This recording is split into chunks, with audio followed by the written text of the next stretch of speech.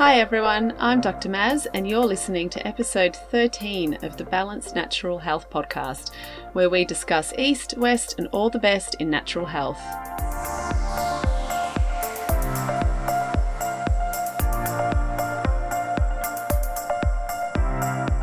Today we're going to continue our discussion about the 5 elements in Chinese medicine and how they relate to the flavours of different foods and medicinal herbs. This knowledge forms the foundation of Chinese herbal medicine and of dietary therapy, and it helps to direct us in knowing how to use our pantry as a medicine cabinet. There's lots to talk about, so let's get into it. As we learnt last week, each element is linked to a pair of organs and a specific system of the body. And each of these organ pairs and systems has flavours that can support its action if it is underfunctioning or hypofunctioning, and flavours that can rein in its activity if it is overfiring or hyperfunctioning. Now, understanding this helps us choose which flavour of herbs we are going to reach for in order to bring the mind and body back into balance. So what are these 5 flavours? Well, going through the 5 elements and starting with wood. As we talked about last week, wood, like a growing tree, desires to spread out and disperse. Therefore, the flavour that supports wood in achieving its spreading action is the pungent or acrid flavour. And these are flavours like ginger, cinnamon and pepper. And we see these herbs feature in chai tea, which is a great booster of circulation and many body functions like immunity and the inflammatory response, for example. But we also see ginger and cinnamon in one of our most popular Chinese herbal medicine formulas for a simple cold. Now, if you think of how you feel when you've copped a bit of a chill, everything can feel a bit contracted and tight and achy. Maybe you are huddling your shoulders up around your ears to stay warm and your neck and shoulders are all bound up, and maybe you feel a bit more sensitive to the cold. So the formula that we use for this situation contains cinnamon and ginger plus 3 other herbs to support the body in dispersing that tight and cold feeling. After we give this formula, the patient will break into a light sweat, and in this way we can head off the cold in its early stages before it takes root and goes deeper into the body. And you can do the same thing at home in your own kitchen. So if you catch a cold and you get it early within the first 6 to 12 hours or so, you can just boil up some fresh ginger, cinnamon and a teaspoon of honey, and you can get comfy under a doona and let your body sweat out the cold. There's different recipes that you can find online as kitchen remedies for getting out a common cold. Some of these also include onions or spring onions. These are also a pungent herb. We use spring onions in Chinese herbal medicine as well, and they will help to push that cold and contraction out of the body. So we know that wood likes pungent and dispersing movement, but on the flip side, if wood is going crazy and being overactive, we can control it with a sour flavour, and sour contracts and pulls inwards. And to take an example of that, just think of sucking a lemon. Your tongue shrinks just thinking about it. And I had a very good first-hand example of this pungent and sour relationship when I lived in Thailand. Now, I hiccup when I eat too much chili, and because the pungent spiciness of chili disperses my stomach, it pushes it upwards and creates that hiccuping. Now, when I was in Thailand, someone I met told me that I should suck a lemon if I get hiccups from spicy food, because that sour counteracts that pungent outward movement. And you know what? It worked, and it has worked every single time since. So that's wood. Moving on to fire. Fire is associated with the salty flavour. Now, we talked last week about fire's link to the heart and the small intestine in Chinese medicine, and therefore also to the circulatory system, as well as to the processes of digestion and breakdown of nutrients in our food. And it's interesting to consider that although for decades we heard about how bad salt is for the heart, which in excess it is, like anything, we've recently discovered that actually we also need the right amount of salt for heart and circulatory health, and the right kind of salt too. So not that mega refined salt, but like a sea salt or a Himalayan rock salt or something that has other trace minerals in it that help the action of salt. So we also know that salt can help stimulate gastric acid secretion for better digestion and for better breakdown further down the gastrointestinal tract, which feeds into that link with the small intestine.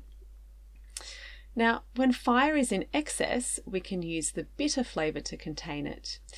And not only do we know that there's bitter plant chemicals or bitter flavoured herbs and spices that can protect against cardiovascular disease, but researchers also recently discovered bitter taste receptors on the heart. How cool is that?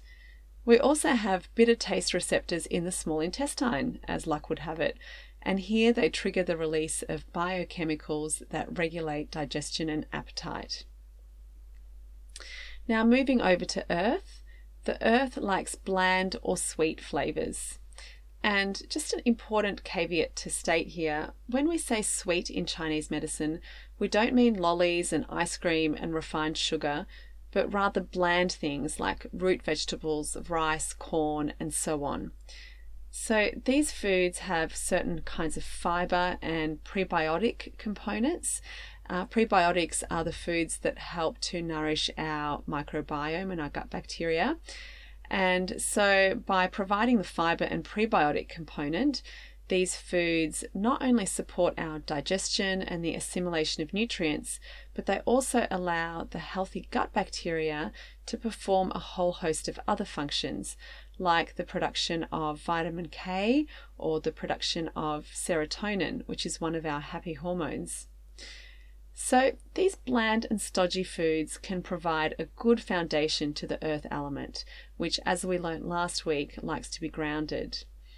But if the earth element gets too grounded and too bogged down and inert, we can liven things up with a pungent flavour. This is why so many cuisines around the world use combinations of spices to wake up the spleen and stomach from their carb coma and help them do their work. We see this in all the beautiful flavours of, for example, Thai cooking with red onion, coriander, ginger and chili.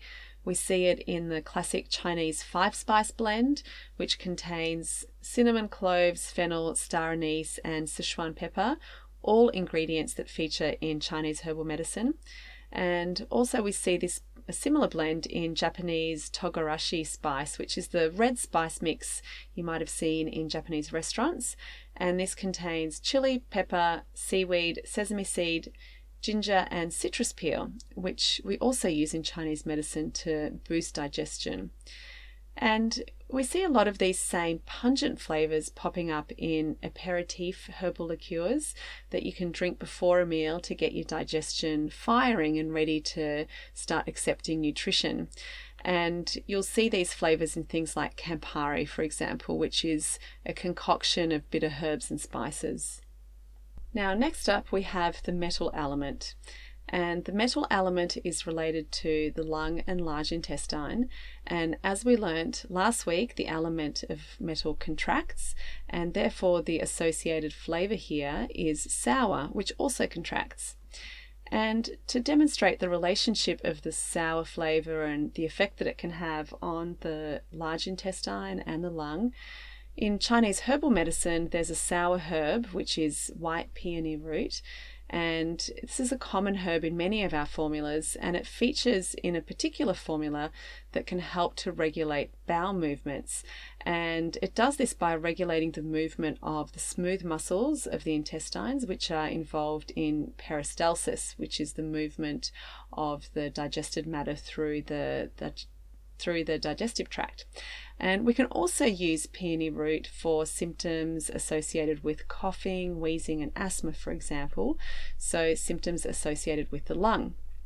Now, when things get too tight and hard and contracted, like metal, and they don't flow and move as they should, we can reach for the salty flavour because salty softens hardness.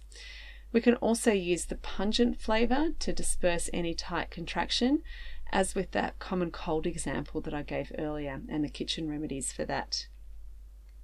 And finally, to complete things, we have water, which likes to flow down and descend. And because of this, the flavour associated with water is the bitter flavour, because the bitter flavour can also help descent in the body. For example, we know that bitter foods like rocket, radicchio, dandelion greens, tea, coffee, or even digestive bitters support the release of bile and digestive enzymes, and this helps us to break down our food efficiently, and it supports digestion in its downward motion through the digestive tract.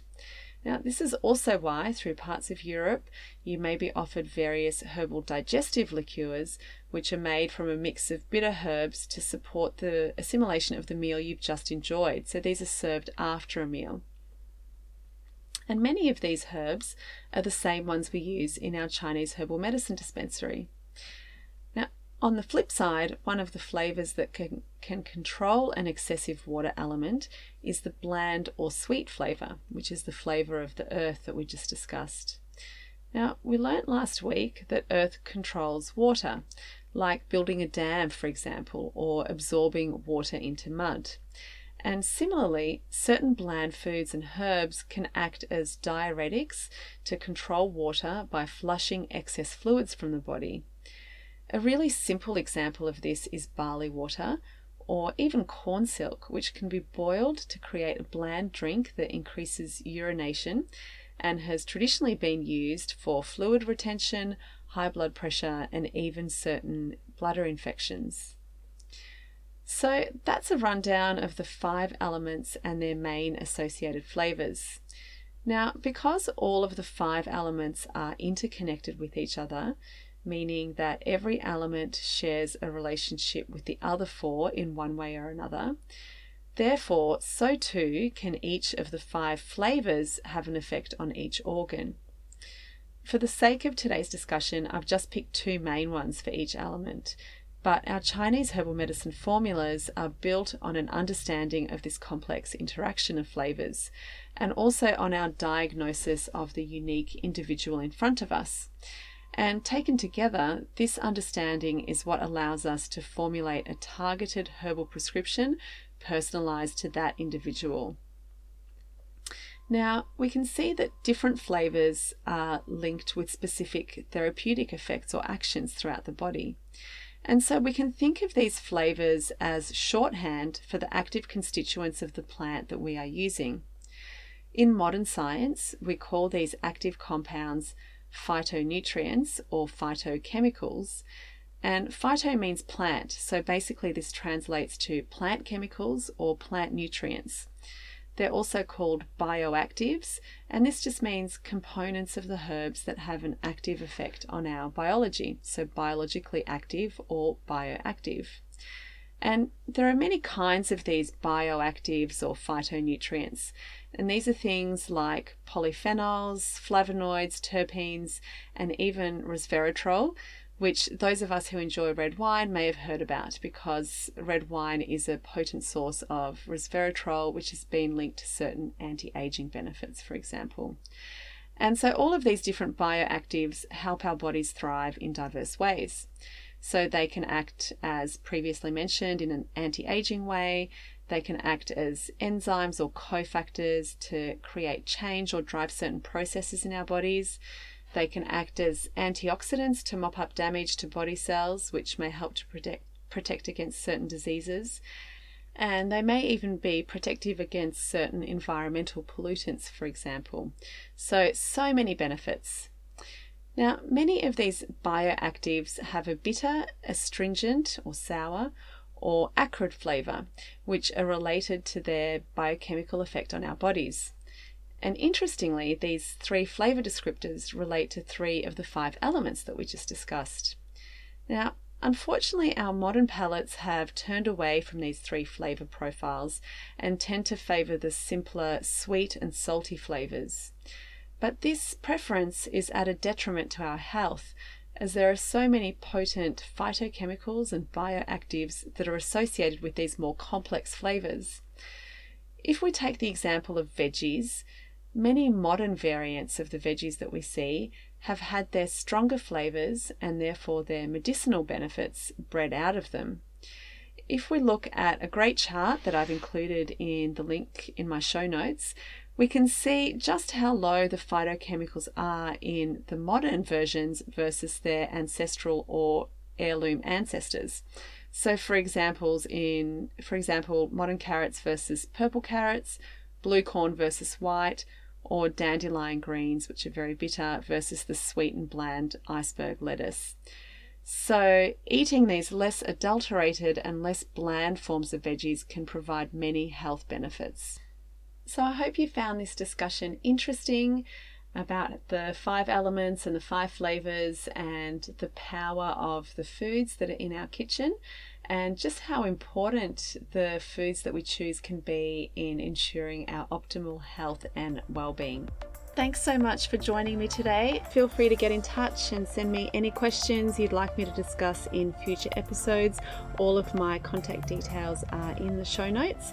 And as always, also a reminder that Chinese medicine is an individualized medicine that tailors the treatment to the individual person.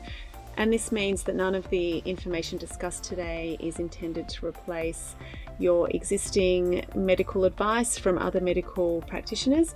If you would like more detail, please see your Chinese medicine practitioner for a detailed and personalized assessment.